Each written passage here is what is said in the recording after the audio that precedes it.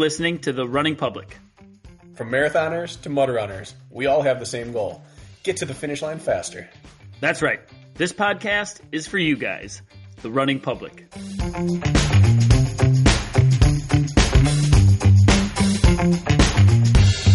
This is The Running Public's Training Tuesday. Training Tuesday is where we talk about training only. One topic, we dive deep, we explore it completely. It's training, it's Tuesday. Training Tuesday. Tuesday. Back and you dropped a pleasant bomb on me just now, and I figured we just record right away so you could tell the people what you're doing, because I'm probably more excited about this than anybody. So what did you just drop on me, Bracken? I said, Kirk, I'm going to race Indy in 3 weeks. What?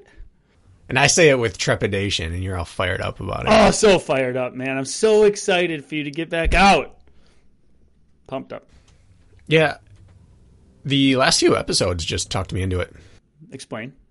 Yeah, people's Q&As, talking our pacing through seasons, talking about how, in particular, editing it, hearing me tell people, if you really, really want to take a leap of faith, train, and race along the way and see how you can surprise yourself.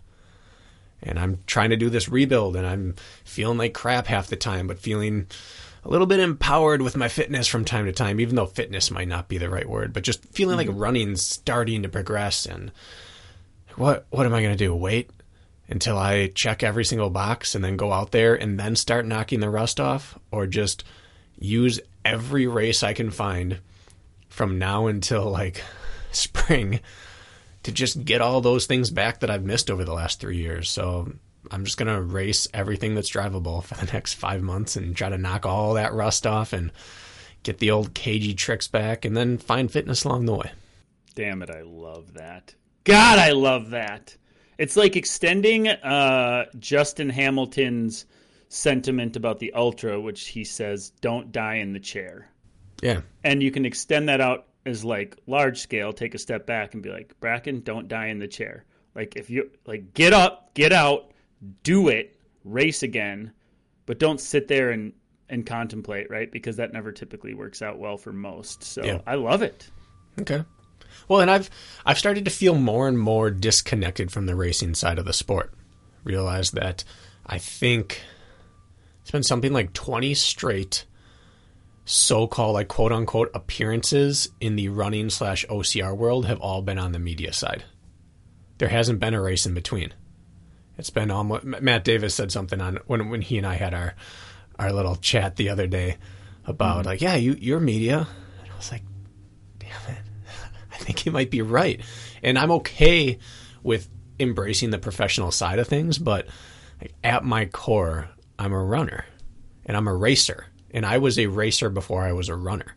I fell in love with running after a decade and a half of racing, and so I'm not ready to write that off. It doesn't even have to be at a high level for me. Even though I say that non-course, I'm going to be really mad at myself if I'm not racing at a certain level. But it doesn't have to be. I just have to be taking a shot.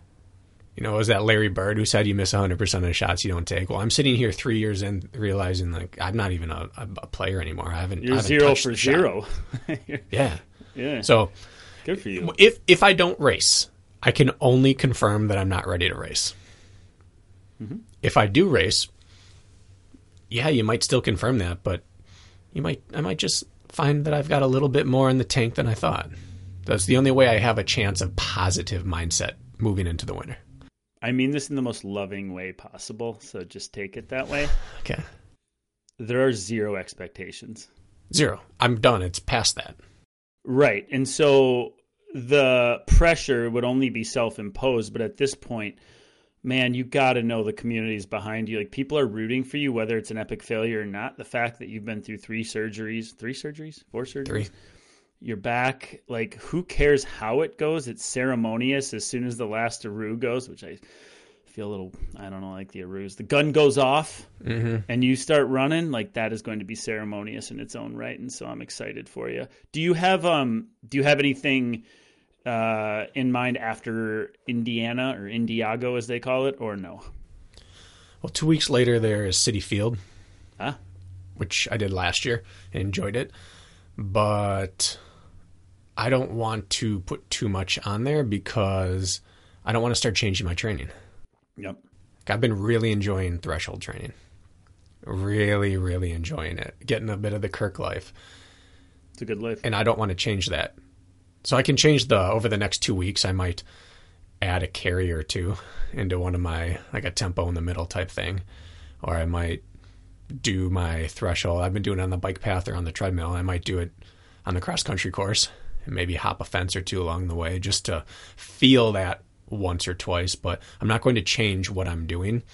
And a stadium is so specific that I would want to start doing just a bunch of high intensity circuit work and metcons and compromised runs. And I don't want to do that right now. So I might show up there. Okay. But it'll be like last year where I did one compromise run a day and a half before and called you and said, I think I'm fit enough to race. Yeah. When in doubt, go longer. And we know threshold is king. So we've been preaching that stuff anyways. And I want that to be my entire next year. Just one big, when in doubt, run longer and run threshold. And so I want to set that tone now. So yeah, I do want to race. I do want to see people. I have not done a single OCR. I have not run a race in 2022. As far as I'm aware of. I'm looking back because I had...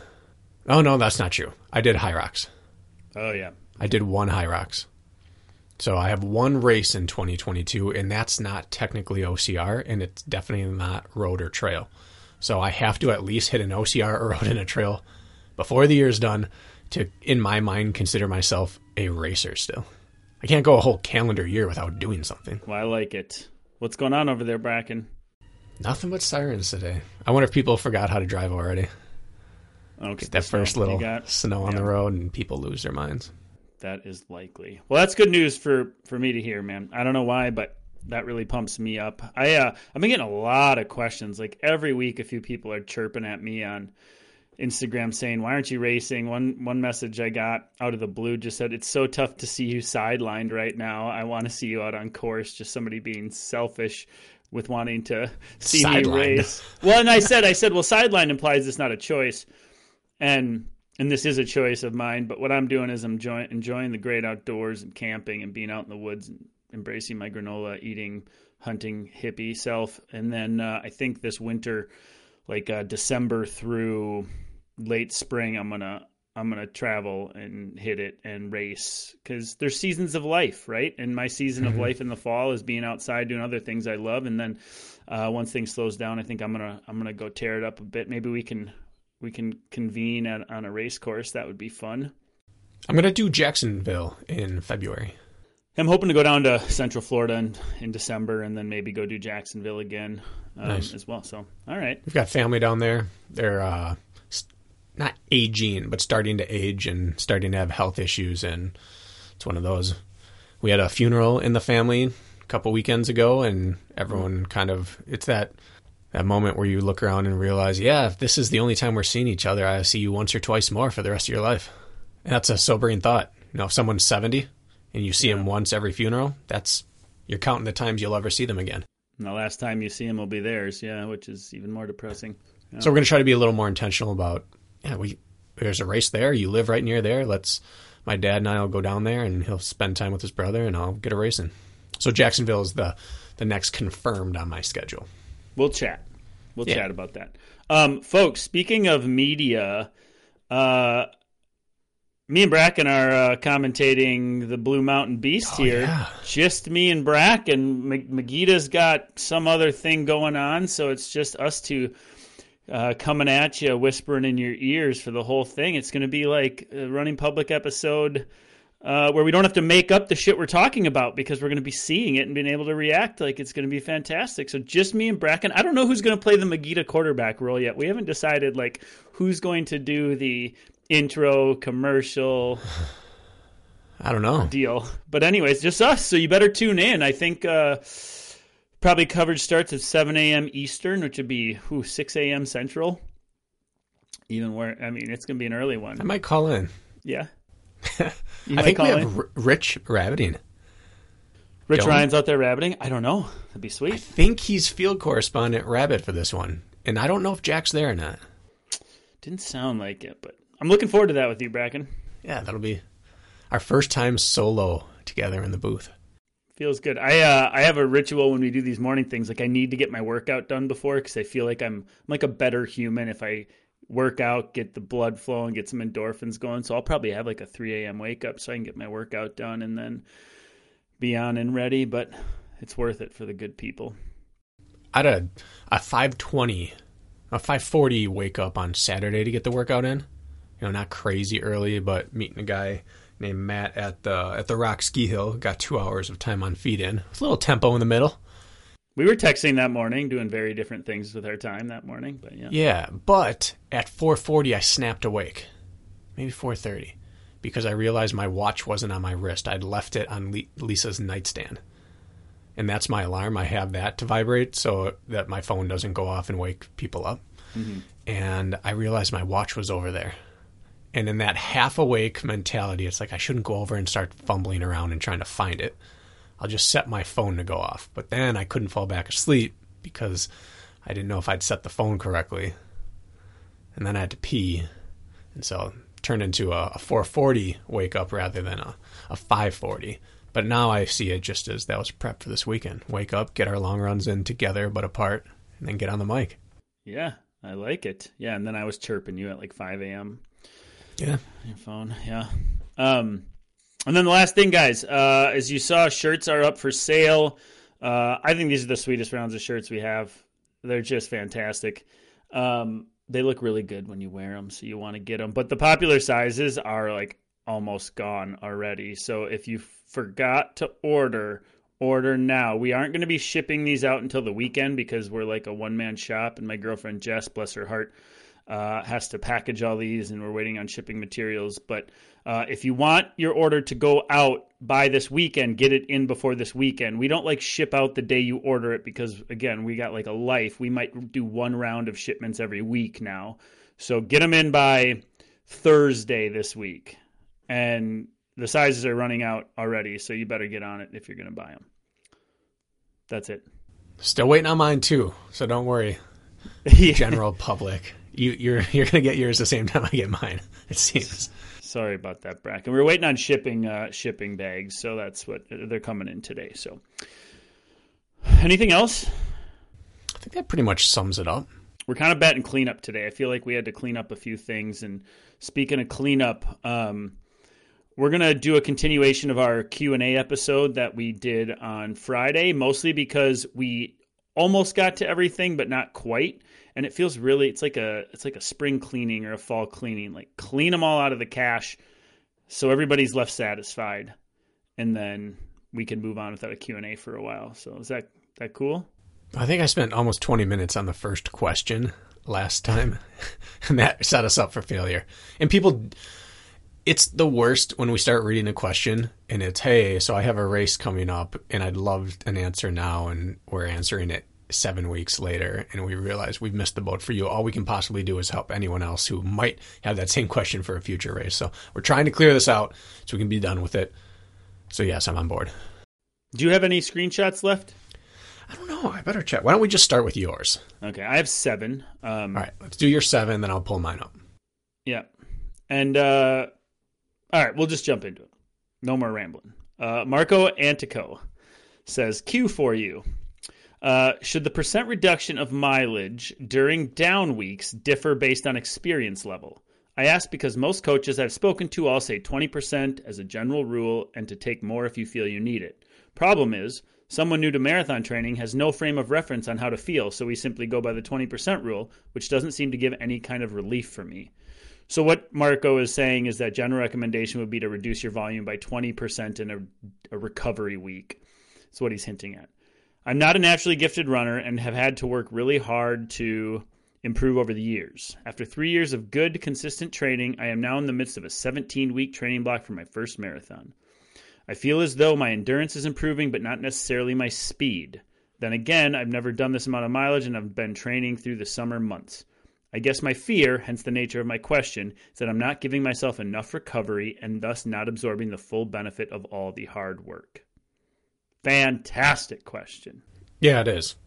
I guess I'll start with the first question, which is about deloading. This is why I think that you and I spend so much time hedging our bets when we talk about topics. Some people might see it as hedging our bets. We look at it as we're trying to explore it from every possible mindset and perspective. Because if you just make a blanket statement like 10% rule or 20% rule, that doesn't really translate well. So for example, if you had a 100-mile-a-week marathoner and you reduce 20% on a down week, that's 80 miles per week the next week. You're losing 20 miles per week. That is a significant reduction in volume. You do that again, you're down to 60 miles essentially. I mean, it's going to be really like 64 if you take it off of the 80. But so you go on 100 to 80 to 64 on a 2-week taper. What if you were a classic, I'm starting up running, I'll try to run 5 miles a day, 5 times per week. 25 miles per week, if you reduce 20% of that, what is that, 5 miles? That's turning all your 5-mile runs into a 4-mile run. You're really not going to feel so deloaded during that. And then you try to reduce it again. You just take another 5 miles off of that, which is down to 3. And now you're going to start to feel that. So you might need a 40% reduction early on in your training in order to feel good. And that's why we don't like saying, yeah, all you got to do is this, because it's rarely the case. Things don't scale linearly with endurance sports, especially with impact-based endurance sports. So you're right. I think that I think you trust your body more than you trust the numbers. I don't feel recovered, then you're not. Yeah. I'm just going to say it. I don't think 20% is enough. I don't care how many miles you're running. I think that is cutting it so close. Like if you're going to recover. And so my athletes know I'm like 30 to 40%. And a lot of times within that is we slice out a run on a recovery week and replace it with cross training. If you normally are going to go 6 miles and it takes you 50 minutes, we're 50 minutes of cross training that day. And that's another way. You're still getting stimulus, but you're cutting time on feet. So that's like a way to cut that corner, which I really find I respond well to that. And so I've been implementing that with athletes and they seem to. But yeah, I think this guy, he's onto something. Like, I don't think 20 is not enough for me, I will tell you, to feel a notable difference. And the other thing to mention to Marco is that, I don't know if you've experienced this, Bracken, but in recovery weeks, like there's a delayed effect of like a week. Like people think, oh, it's recovery week, I'm magically going to feel great. Mm-hmm. Like, no, you just put in 3 weeks of hell of training. Like that recovery week's probably going to feel like crap. At best, you might start to feel good by your Saturday workout, but it's the following week or two where it really pays off once that sets in. So people get a misconception, like, thank God it's recovery week, and then they still feel like junk, and it's because that hasn't set in yet. Mm-hmm. So that's also something to think about too. You don't really know what your recovery week did until the first week you get back to resuming normal training volume. Yeah. Yeah, and your point there, like, are you tracking hours or miles? If you take 2 days off of running and replace it with the same amount of time on non-impact, your hours haven't changed, but your miles have dropped significantly. So which one's more imperative to look at during your week? Well, it's the one that allows you to feel the correct way. So I'm glad you referenced that point. And yeah, it's the difference between a recovery week and a deload week are also important. Like in my mind, this is how I look at it. If I'm building up or doing a big block of training, I'm taking deloads throughout the time in order to keep the ball rolling. Like I'm deloading just enough so that I don't blow up 2 weeks from now. It's not to feel better. It's not necessarily to recover. It's just the needle's starting to tip into the red, bring it back under for a little bit so that I can bring it back up for a couple more weeks. And you just exist deload to deload, just keeping it under, keeping it rolling so that you can keep working hard. Whereas a recovery week, your goal is actually to recover. You drop it as much as you need to actually recover. And then that next week you feel good. So I think there's 2 different parts, and marathon training is probably the hardest to get right because it's about progressive overload of volume. And you just accumulate fatigue and you kind of feel crappy. So I know we still have to get to the second half of that question, but part of marathon training is existing in this kind of fatigue state because that's what a marathon is. Yeah. Yeah, I agree with that. I think it's, I think just the tricky part is you don't really know if you're recovering enough in the moment. It's always like a delayed understanding. Mm-hmm. So it's not like one recovery run, one or 2 runs of lower volume or lower intensity isn't going to really tell you what it's doing for you in the moment. It's like you just got to be able to, like, why am I popping such good workouts now? Like I felt good more often than not. And then you look back and be like, oh, well, I went on vacation last week and I kind of slacked a little, but now I'm fresh and recovered and be like, it's that simple sometimes, right? But you always have to look back at what you did 7 to 10 days prior. So what's the second part of the question? I guess we really answered it. I thought you said something about not feeling like he's getting faster. Oh, yeah. Well, I think that was secondary part. Do we need to address that necessarily? That would open a new can. Only to say that the great mistake of marathon training is to forget to run fast. Mm-hmm. You get faster with marathon training if you keep running fast.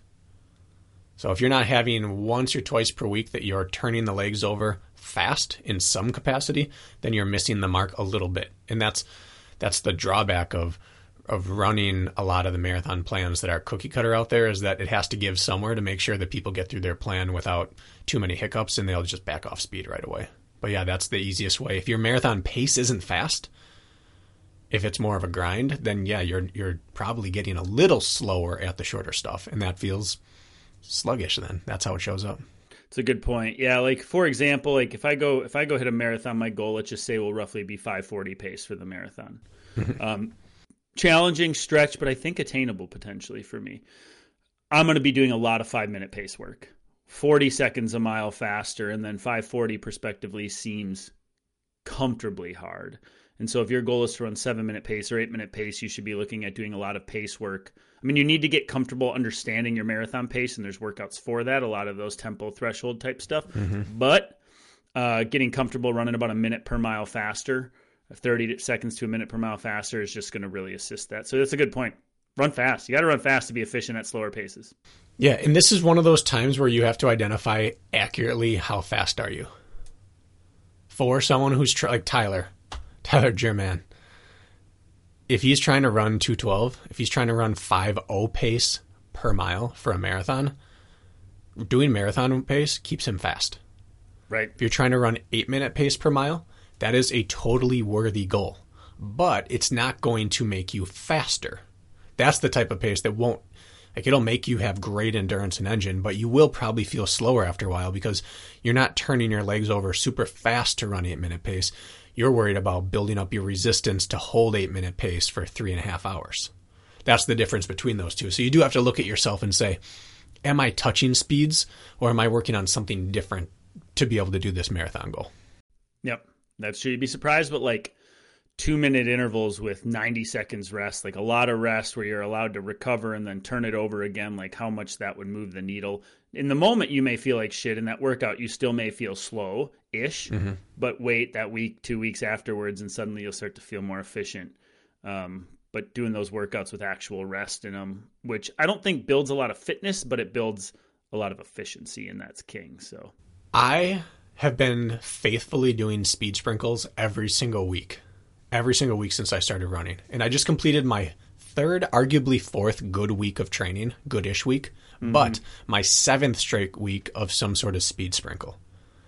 And this is the only real difference in my rebuild from past injuries. And my running, even if I'm not fast or I don't have great endurance right now, my day-to-day runs feel better in the moment. They may destroy me more afterwards, but my running form feels better than it has since probably 2017. And I am 100% convinced it's just from 7 straight weeks of running anywhere from 4:30 to 5, when I first started, 5:20 pace in short little bursts, not trying to get tired, just trying to run well. Got it, after talking to VJ, after talking to Danny Moreno, after talking to Mark Batres, people who are keeping intense but casual interval work every single week, no matter what, those are the people who always turn it over during races. So I made a point of that, and I'm already feeling it.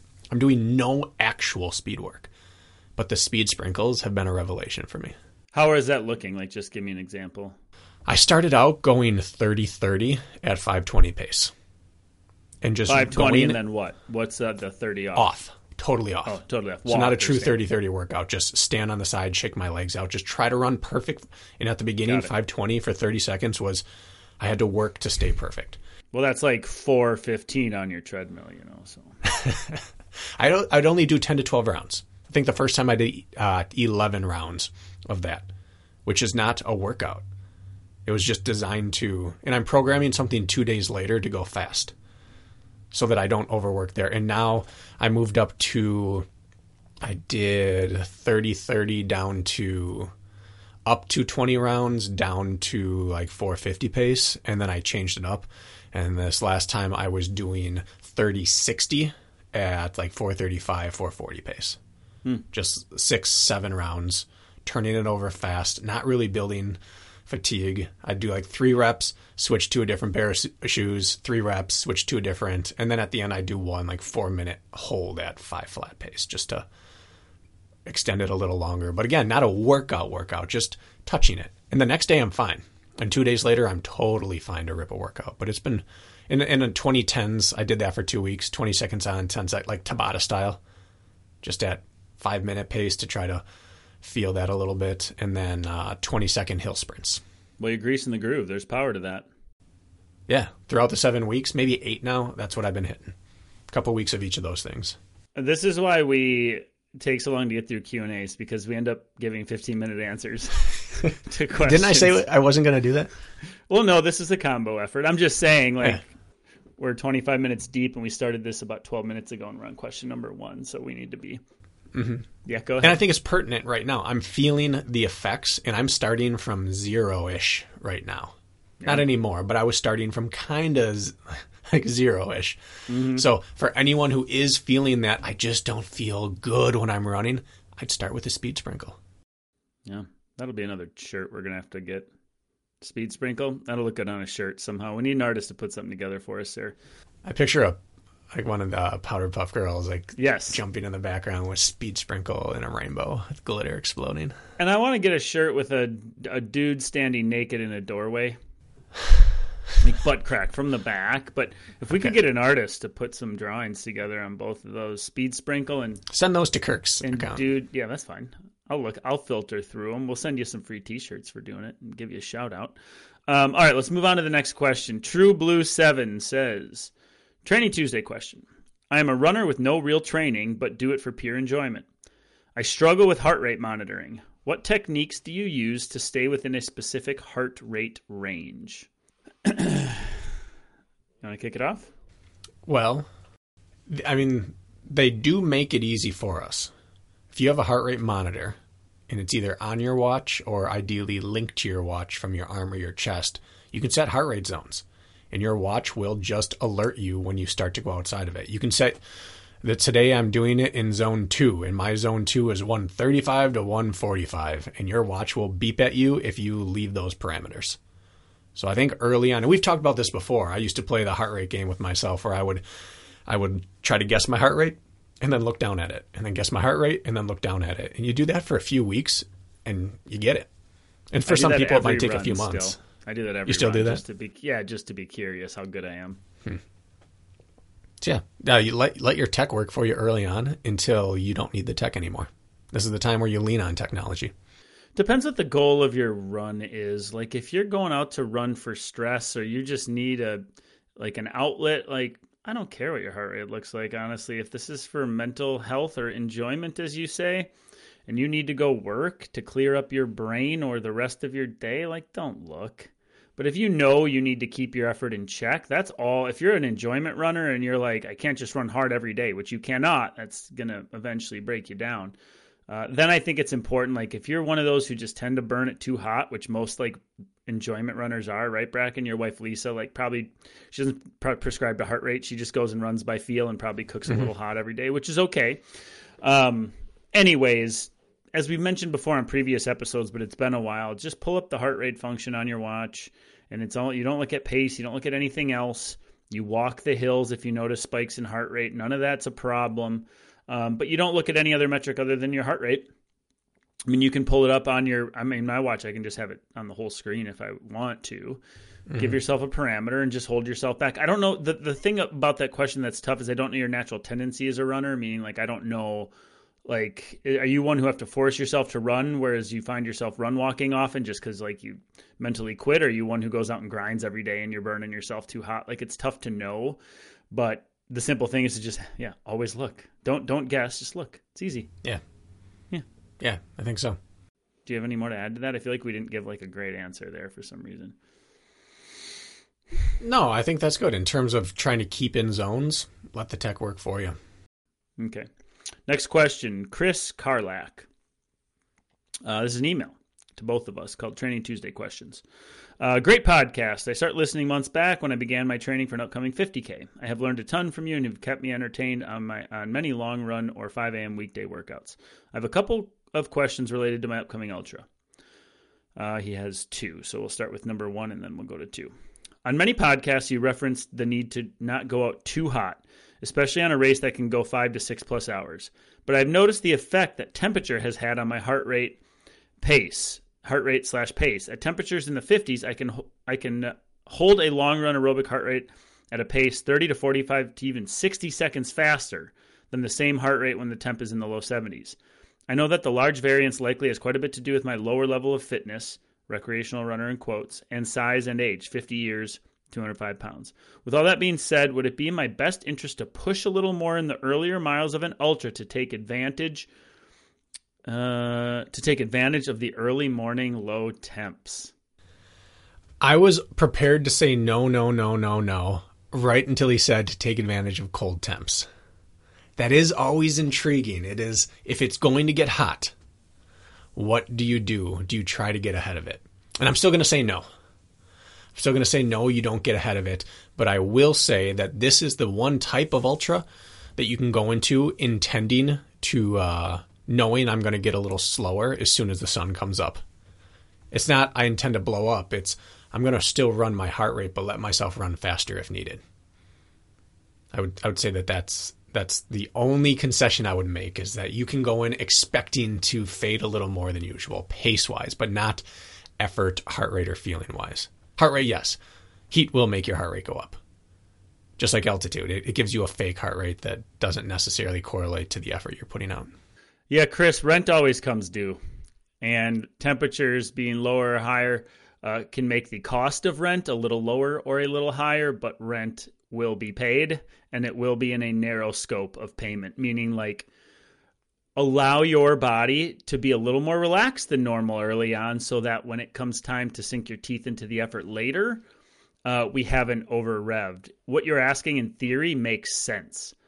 But when it comes to being on feet for 5 or 6 hours, look at it as a gift in order to work sub-maximal early so that when it matters, you may have a gear or two that you didn't know was still there in the late stages of the race. And I think you still run your best race by not revving hot too early. Just look at your watch and be like, oh, that's a beautiful heart rate at this pacing or this effort. Allow that to be a win early so that you can build momentum as you go. Think of the mental side effect of starting out hot and then fading home and knowing that's your game plan. That doesn't bode very well when this is a cerebral, heady 5, 6, 7 hour race. That's only momentizing. How would you say that? Demomentumizing. That's not a word. But you understand what I'm saying. Like, let's build momentum as we go. And so just staving off early, I think, is still important. And how good would it feel to be watching that cardiac drift happen, but still being able to hold pace and effort and make charges when you want? So I get it. Good question, but I still would hold back. Well, and it's so tough because that makes sense. If I could have 5 less miles to run once it gets hot, how awesome would that be? But the reality is you're going to be more tired when that heat hits. That's going to be really the only difference. And both of us, we've raced in heat. And the difference, let's say we were doing a 50-mile race, and if you got to 40 miles before the heat hit, or you got to 45 miles before the heat hit, that difference, 15 to go or 20 to go, it doesn't matter. What matters is what do you have left. And the way that heat hits is it doesn't hit you until it's already too late. The sun doesn't rise and it like a flip switches and you go, all right, we jumped 20 degrees there. It's time to cool off the pace. No, it sneaks up on you. It raises 1 degree, half a degree at a time. And all of a sudden, you're behind on resting. You didn't get off the gas early enough and you're depleted. So, yeah, Kirk, I'm just going to side with you. I don't think it's worth the risk. And I don't even know if a human could accurately do that. Run hard, back off, and just absorb the heat on like a sliding scale. I don't think that exists. Yeah, me either. In theory, it's a great question. It really is. We don't mean to make you feel silly for asking. Fantastic idea there, and you sound like somebody who runs hot. Like, yeah. But, yeah. Well, and there's two important things to remember. One, I don't know of any elite athletes who try to set world, ultra, or marathon records, specifically ultra, like flat time, the 50 mile. For example, I think the 50K was just broken world record by CJ Albertson. I think he averaged 506 or 504 or something for 31.1 miles. But they're all done in spring or fall. I don't know any of them that rev up for a summer race because heat plays that much issue. A minute, yeah, that's not unheard of. A minute difference in pace if it's really hot versus cool. And then this is one of the things that body mass plays into. Really, really light runners do better in heat and do way worse in the cold. And people with more mass on them do way worse in the heat and do way better in the cold. And so, again, identifying what type of runner am I?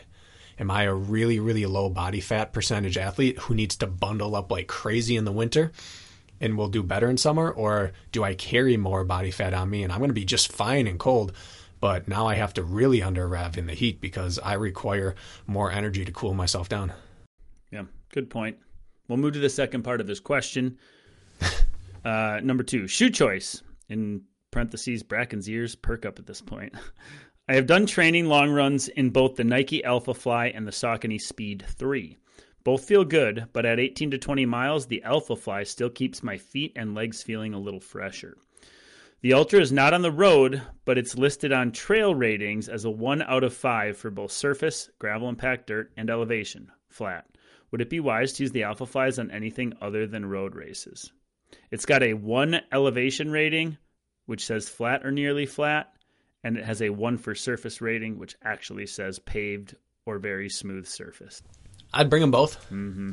I'd chat with the race director. I'd email him beforehand. This is where you got to start stalking things. If this isn't the first year of the race, there are going to be pictures.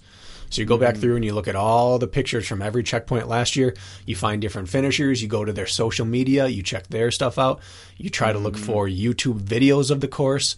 If this is a course that is not just a race course, it's also accessible throughout the year. You try to find people who maybe had their camera going on their bike while biking this. You find everything you can to determine it, and you still bring 2 shoes on race day.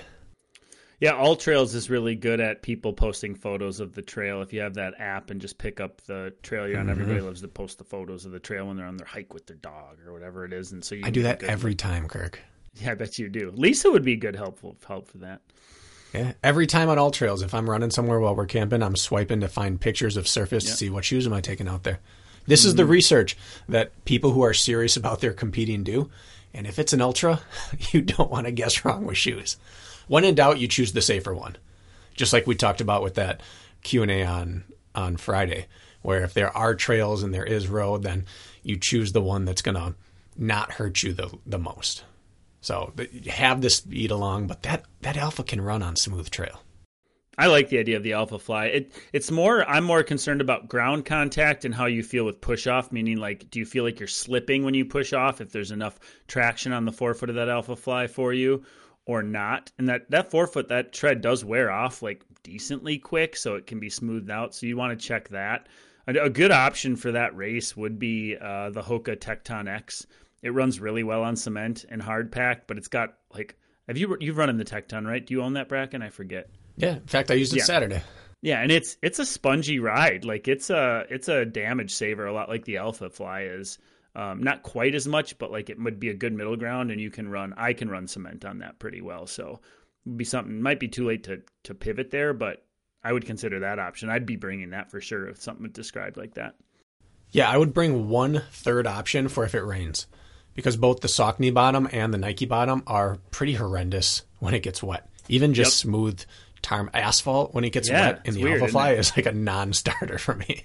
And so is the Endorphin Pro. Like even the Endorphin Pro, I ran on a wet track and it was like, what? I felt like I had no efficiency with the push-off. I was slipping, Yeah, both of those are kind of known as bad and wet. No matter what the surface is, if it gets wet, you don't want either of those on your feet. So have that third option. So now you're back to bringing 3 shoes to a race again. No problems. There's nothing wrong with that. Agalis, we'll go with, asks. Before you do, Kirk, during the testing of these shoes, Yeah. one of the days I aborted testing. I was doing the mile intervals with the shoes, and there was just a slight misting on this freshly paved bike path. And anytime there was tar on it, it was like I was ice skating. I had my feet slide a little bit. Like I was hydroplaning in the Alpha Flies, and it was terrifying. Wild. Doesn't surprise me, though. Yeah, it was so bad I had to stop the interval. So just really, please don't wear that shoe if it's raining. Well, and this time of year, like I don't know about here, but like this weekend, I was out deer hunting in the morning, and there was frost over everything, and that includes surfaces. And then that melts as the sun comes up, and then the whole ground is wet, even with no precipitation in the air. And so that can be a factor on trails or paved stuff. Like you get a hard frost overnight, and then it starts to warm. It's just something to think about with the temps. I'd look at that as well, because that makes a big difference. I got out of the woods, and I was soaking wet. My pants were soaked through from rubbing against tall, previously frosted grass. And I was like, this is BS. I should have worn my rain pants. So point being is that happens in the fall too. Yeah. All right, continue. Little side note there. All right. Agilis says, hey, hi guys, for your Q&A, what are your thoughts on the ability and usefulness of trying to quantify one's aerobic base? It's a term that gets thrown around an awful lot, but how do we put some meat on its bones? Do you have any thoughts on decoupling runs to measure the difference between pace versus heart rate at the front end versus back end blocks of target race time distance? Do you have any other tools or ideas on the subject? Thanks, and keep up the good work.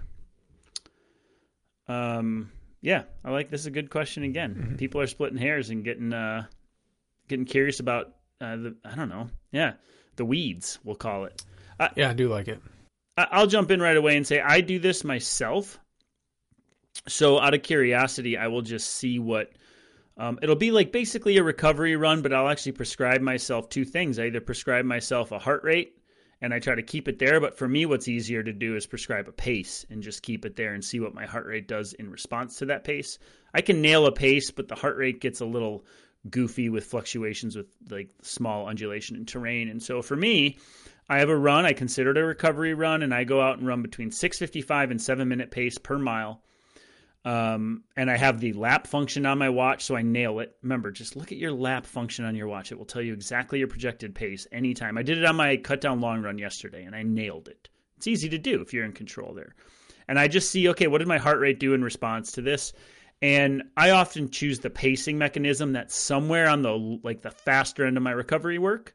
And I pick that pace and I go run it, and I just see what my heart rate does. Don't do it on a windy day. Don't do it on an extenuating circumstance with the weather. So what do I run on my recovery days? Pick the faster side of that, but still within like what you would call a recovery effort, and go run whatever your recovery duration is and just see what your heart rate does in response.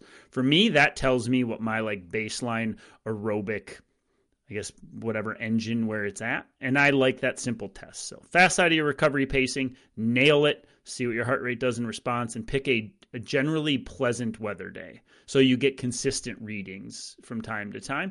It's just a good confidence booster if you think you've built underlying aerobic fitness. So that's the first one I go to, just more for like something to do that day and still get a recovery effort in. What about you? Yeah, and that's very similar to the aerobic threshold, the heart rate drift test from Uphill Athlete. Yeah. And theirs is basically you choose a heart rate that you believe is your a good solid aerobic heart rate.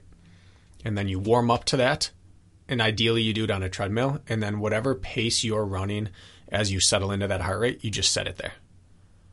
So you can choose a heart rate, or you can really just choose a pace. You might just choose 8-minute pace. And that's always your baseline test. And you go out and you run for an hour at that.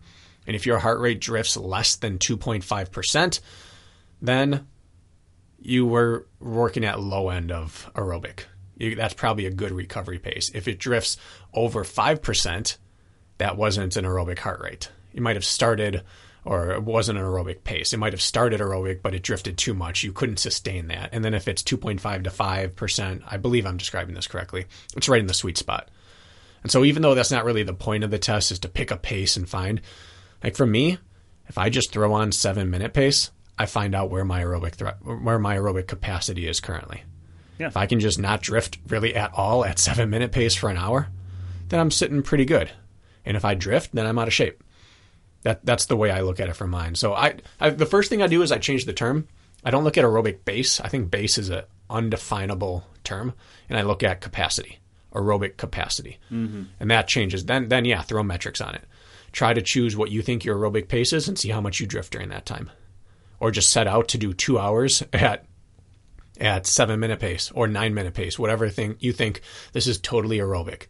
If you can't do it for 2 hours, then currently your aerobic capacity is lacking a little bit compared to where your fitness has been in the past. And you can just repeat those tests over and over and over every month or every 2 weeks, track how you're progressing. Well, the nice thing about checking those is like you could do that the day before a quality day if you wanted to go out and run an hour and just play. Like it's not really a detriment to what's coming up next because we're testing like underlying aerobic capacity without like really burning the heart rate too hot. And so I like that. I like that idea. For you, it should be like, see, I have a harder time. Like you either pick like a 5 beat per minute range and you say, I'm going to stay between 135 and 140 and the pace will be what it is. It gets tricky when you hit rollers or into a headwind versus a tailwind, which is why I just like pacing because it's easier for me to nail. But the interesting thing about cardiac drift is it will happen. So don't think you're a loser when it happens. I remember I did this for a 16-mile run this last, I don't know, spring or something. And no matter what, like that heart rate, I averaged like 136 beats per minute for the first 12 miles. And then I look at my heart rate graph with the same pacing, and it was like 142, 144, 146. The last 4 miles got me after I got to like an hour 20, and nothing changed with my pacing. It just happens. And so expect it. Like it doesn't mean you're out of shape when you see cardiac drift. Eventually that heart rate would have gotten up into the 150s, maybe the 160s if I took it long enough. It's just how the body responds. Yeah, and that's why keeping that drift test an hour or slightly under is key. Right. Yep. You shouldn't drift under an hour, really. Maybe, I mean, you might, but that means your pace is a little hot. If you're running truly aerobically, you won't drift in the first 40 to 60 minutes. But if you do, it tells you what you need to know. Right. And me going 16 miles at that is a good example of like, don't base it on that. Yeah, too long. Okay, next one from Marathon Man. Gary. His name is Gary. A little bit of an email here to both of us. Hi, Bracken and Kirk. I'm a longtime runner of 40-plus years on the streets and trails. Well, the sport of obstacle course racing isn't for me. I came across your podcast several months ago and love listening to you. I'm especially drawn to your level of detail for training as it translates to running, even when compromised OCR workouts are discussed. Thank you, Gary. I've had a history of knee problems with 2 arthroscopic surgeries on each knee, later followed by PRP and Synvisc injections in my right knee. I finally succumbed to a full right knee replacement in May 2020 and a partial left knee replacement 5 months ago. By doctor's orders, I can't run until 6 months after my surgery. I returned 6 months to the day with my first surgery and ran 5 half marathons and other assorted 5K and 10K races. I intend to resume running as soon as my 6-month sentence passes, followed my recent surgery. I still have a lot of goals to accomplish, namely 14 more half marathons to complete my quest of 50 states. I like that. Wow. The last little bit here. So here's my question. I'm a competitive guy, even though I rarely podium and always seek to improve my times. Given I now have 2 bionic knees, can you recommend what you might think would be a good shoe? I've run in Hoka for over 10 years and the Hupana for nearly 3 years. Is there something on the market that offers better cushioning for a guy who's 6'2" and weighs 185? Thanks and keep up the good work. Regards, Gary.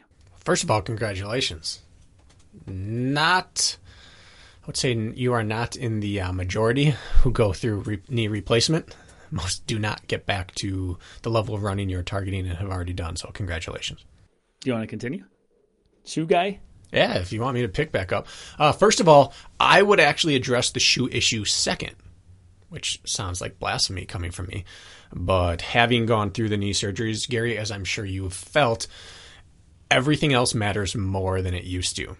Your quads, all aspects of your quads, your calves, your Achilles, your hips. I mean, in particular, calves, quads, hips, glutes matter more now because they have to carry some of the slack of what your knees can no longer do. So that's actually where I would look to first is what is my strength and conditioning routine to ensure that everything around my knee is ready to carry 120% of the work that they used to do. I know he's a little controversial. I don't think he's too controversial, but the knees over toes guy really just has good, solid insight on how to get everything else working to make up for terrible knee surgeries. So I would start by looking into that type of work, and then I would progress to shoes. And I think, yeah, you're a candidate for super shoes. I don't care if they're super propulsive shoes, but something that has more cushion to it and helps you roll your foot through a little bit. It's something that I was actually talking about with Lisa, about you, Kirk, about why I think super shoes are really good for you, is because you have a bit of a stabbing foot motion that we've talked about. Like you impact the ground pretty dramatically when you run. And with the added roll to a shoe, even if you come in like that, it transitions you forward rather just transitioning energy straight into the ground through every junction point in your legs. I think it's beneficial to people like you and I who run not poorly, but a little atypically. Does that make sense? Makes perfect sense. Yeah. And I don't think that's the only reason you've been injury free, but I don't think it's debatable that part of the reason you can do these long hammer it out workouts is the shoes are actually helping channel the energy that you naturally drive into the ground. And I think for someone like myself or Gary with knee issues, anything in a shoe that will allow you to hit the ground and transition for you rather than just bang that damaged knee into the ground is a beneficial thing. So Hoka certainly has it. They have, I think, a Bondi X. It's like a carbon-plated rocker, fully cushioned. It's probably going to be the most cushioned Hoka line you're going to find there. But every shoe, Saucony has the Shift. New Balance has their what do they call their new one? Super Comp SC or something like that. Every brand has a big, billowy, cushy, rolly shoe out there. And I think it really benefits people who are damaged in the knee area. Yeah, bulletproof the support staff so we don't lose that point that Bracken made.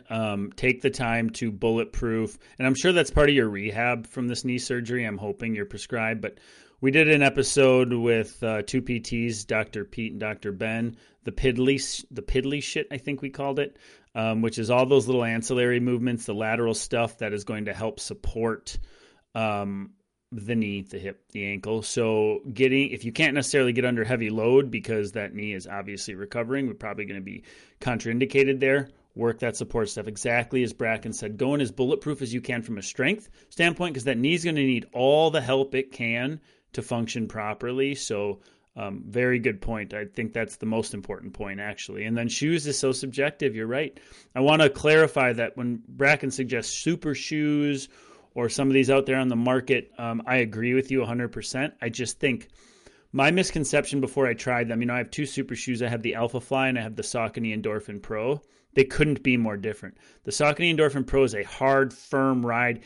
It shoots right back up your leg. You get great return of energy because of the firmness. You just hit the ground and it sort of, I don't know how I would describe it, but on the Alpha Fly, it's like you might as well be on a different planet as far as shoes go, as far as the cushion goes. And so you just got to be careful. Like I thought all super shoes would sort of feel the same. And my first taste was the Endorphin Pros, a firm ride, but it helped me run fast. I felt good about it. Got a lot of return out of my foot strike investment. Then I went to the Alphas and I was like, oh, I thought all super shoes felt like the Endorphin Pros. They don't. So you just have to be, I would choose one that has a little more give to it, like an Alpha or like some of the other models out there versus those real firm, like the Hoka Carbon X, for example, real firm ride. Endorphin Pro, like stay away from those. I'd go more along the lines of what you mentioned with the Alpha or the Bondi X or something like that. Yeah, and maybe super's the wrong term. Something enhanced, something super with some foam. Super foam, yeah, with some rocker is where I would go. I don't think people need to train in the super shoes per se. Yeah. But something that'll give you some extra support. Any other specifics you want to dive in there with that one? No, I'd focus on part one. Shoe can come later. Focus on bulletproofing everything in that chain of command down there. Yep, smart. I only have two screenshots left. Awesome. Or wait. No, one. So you might want to look and see if you have any. Otherwise, we'll be at about an hour anyways, so we'll be good here. So this one is from Justin. Hey, guys. Been a minute. Hope all is well with each of you, but I have a question. My daughter is having an awesome cross-country season. Just had a big PR on a 2-mile course, 14:10. In the off-season, I am hoping she's going to play basketball or she's expressed coming with me to CrossFit for their kids' class. I want to keep some fitness over the winter if she's for it. And I had the thought of developing some power, and the first thing that came to mind was incline hiking on the treadmill. There's a new fitness fad, but could be good, I think, for her. But 12-3-30, 12%, 3 miles per hour for 30 minutes. Will this help? Should we keep running? Goal is to keep cardio, build strength, yet limit impact. And most importantly, no burnout and have fun with it. 12-3-30, I could care less about. Maybe 12-30, 12%, 30 minutes. That sounds great. The 3, again, it's one of those blanket statement things that for some people that's going to be a walk, and for some people that's going to be over their VO2 max, and they're going to be hurting. I don't like things like that to put out there into the public. So, yeah, 12-30 sounds great. How old is she? No, it doesn't say. She's cross-country season, so she's and it's a 2 middle mile school or cross. High school? They probably do middle 2 school, miles in middle school, I would assume. They'll go to 2.5 or a 4K in high school, right? And she's doing basketball? Yep. So this is an addition. All right, so I've done this. All right. My brother's done this. I've done this. A couple of our teammates have. If you run cross-country and you're trying to keep fitness into spring for track and you play basketball, you are getting all the foot speed, all the turnover, all the anaerobic you could ever need. So just jog. Power hiking would be just fine. Riding a bike would be just fine. Jogging. I think I ran roughly 4 days a week my senior year. In addition to basketball, did 0 speed work, and I focused on strength work, aerobic work, and every time we ran in basketball, I ran with purpose. I ran hard. And I dropped about 30 seconds, 26 seconds off my mile that year. Now, that's a sample size of 1, but my brother did the same thing. He just ran aerobically and let basketball be his anaerobic. And you know what? You come out kind of quick doing that. So I would not put any focus on any structure whatsoever. I'd say, hey, if this was Ayla, my daughter, Ayla, what do you like doing? All right, that's what you should do. And that would be the extent of it. It's really good advice. Basketball is a lot of work, a lot of fast twitch, a lot of lateral move. She's going to be anaerobically very sound, which would actually be really good for her development. I find super beneficial at that age. Now, his question was, I want to keep some fitness over the winter, and if she's for it, and I had the thought of developing some power. And the first thing that came to mind was incline hiking on the treadmill. Incline hiking is not going to develop power at 15%. So I don't think that's the right angle. In my opinion, the right angle, if you're looking to develop power, would be to go through some lower leg strength routines, or something where it's lower rep scheme and you're getting her under some load. With basketball, I don't know if that's going to be super synergistic, but I do not believe incline hiking at 15% is going to develop any sort of power that's going to translate to her 2 mile cross country or her track season. I think it's going to be great for aerobic development, like Bracken mentioned. And because she's getting so much anaerobic work at practice, beautiful for exactly what Bracken outlined, but it's not going to develop power. No. So she'll develop power in her basketball practice, running suicides and cutting back and forth. That's going to be great. But I think you forget about power and you just think about aerobic base and whatever she can do to get out on a weekend and go do for a 3 mile run and go, do that is exactly the right. So I'm just echoing your advice, but I don't think you're going to be developing power by incline hiking at 15%. No, I don't think so. And basketball, lifting really helps with basketball. It really does, especially if it's focused around the things that are going to help you in basketball. So front squat, power clean, particularly hang clean, are really good for basketball. We rarely get low in basketball. We're generally exploding from a slightly bent position, and everything's generating upwards or laterally. So banded monster walks are really good. Front squat's really good because that's a rebounding position. That's basically how you start with a good base for shooting. Deadlift's fine, but hang clean, power clean, and hang clean are just dynamic basketball exercises, and they drive power development. So that's where I would stick. Teach that girl to hang clean. She can do that. She can be really stable under a basket while getting bumped into, while rebounding, just even while going to the basket. And then front squat as well is what I would do. Yeah. We solved it. Boom. We solved it. But no, it. keep her happy. It's too young for structured mileage building during basketball. If basketball wasn't in play, maybe you could talk about other things, but sport developed anaerobic speed is the best, in my opinion, when you're young. Because then it's play. You're developing it through play rather than through structure. A couple of steady runs or hikes a week if she can squeeze it in and has the desire to do so. That's simple. Worry about the other specifics once basketball's over and she starts building for track or whatever. Very good question, though. It's always tough. I have to imagine. I don't have kids yet, but how to groom them appropriately so they have a passion and a zest for what you're doing without making it work. Mm-hmm. And running is one of the trickiest because it's not really play.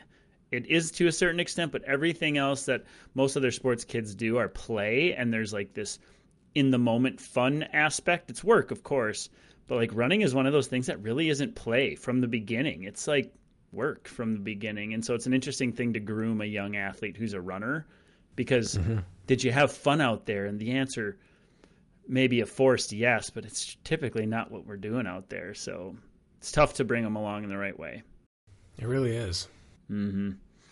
Well, I feel really good. My Q&A folder's empty, Bracken. 58 minutes. Let's call it. My recording says 1 hour and 1 right now. Oh, boy. Good. Mine says 58:36. Once in a while, we have some recording snafus, so thank you for being the editor in this situation, Bracken. I've been testing out some other software. It's not helping. I keep coming back to the one that works for us. Yeah. I tried a new one this weekend. Rich Ryan recommended it. Actually gave me a login for it. Maybe I'm not intelligent enough. I didn't get out of it what I wanted. Technology's hard. Go order your T-shirts. I'm being serious. If you thought about it, slipped your mind, what's going to happen is somebody's going to message me in a week, be like, you don't have any smalls in stock. I'll be like, nope. That's your fault. So don't give me those messages. Order those shirts. They're on therunningpublic.com. Don't send me either. Yeah, I'll save you the embarrassment of me not responding. All right, you got anything to add, man? Nope. Guess what I'm heading to do right now, this very moment? I had my fruit snacks before this, so I'm ready to rock. You going to do some intervals? Speed sprinkles. I like it. 30-60 today again. 30-60? 30-60, be about 4:45, try to work down to 35 and just and that it's not about pacing right now. It's about running my fastest stride before it changes to sprinting. That fastest running stride. And so that generally gets faster throughout that workout. Rep number 1, 5-minute pace feels like I'm trying to run a 40-yard dash. And then by the end, you work into it. Loosens up. So, yeah, last time it got down around 4:40. This time I'll try to dip under a little. When I was younger, I remember I could go right into that pacing and it'd feel just butter. And now it's like, it takes me a few reps. It's like, this workout ain't going to happen. And then I'm like 3-4 reps in. I'm like, okay, maybe it'll happen. Then I'm 5, 6, 7 reps in. I'm like, okay, it's happening. But like before, it'd be like out of the gates, like a light, just right into pacing. Yeah. It used to be the first rep was a freebie. Right. Like I want to feel snappy and fast. And then I'll get a little tight in my hammies while I'm resting in between. And then the workout starts settling in. And now it's like, even in college, by the end, it was the first rep's going to lie to you and tell you can't have a good workout today. And then you're going to loosen up and you're going to start running fast. Mm-hmm. That was, I think, the main difference between being young and not is what the first rep is. Some of the high-end older runners I follow, like, I don't mean older in a bad way because I'm getting there, but like Chad Trammell, I followed him on his Strava a little while ago, and he'd have like 4-mile warm-up before his thing. And I was like, that is the dumbest shit I've ever seen. And now I'm getting up there and I'm like, totally get it. Not a problem. I understand why you went that long and why you did whatever you did to get there. Like, if it took you 4 miles to get there, like, I'm understanding the engine starts a little slower these days. All right, let's stop rambling. Yep. See you guys. Enjoy your day, folks.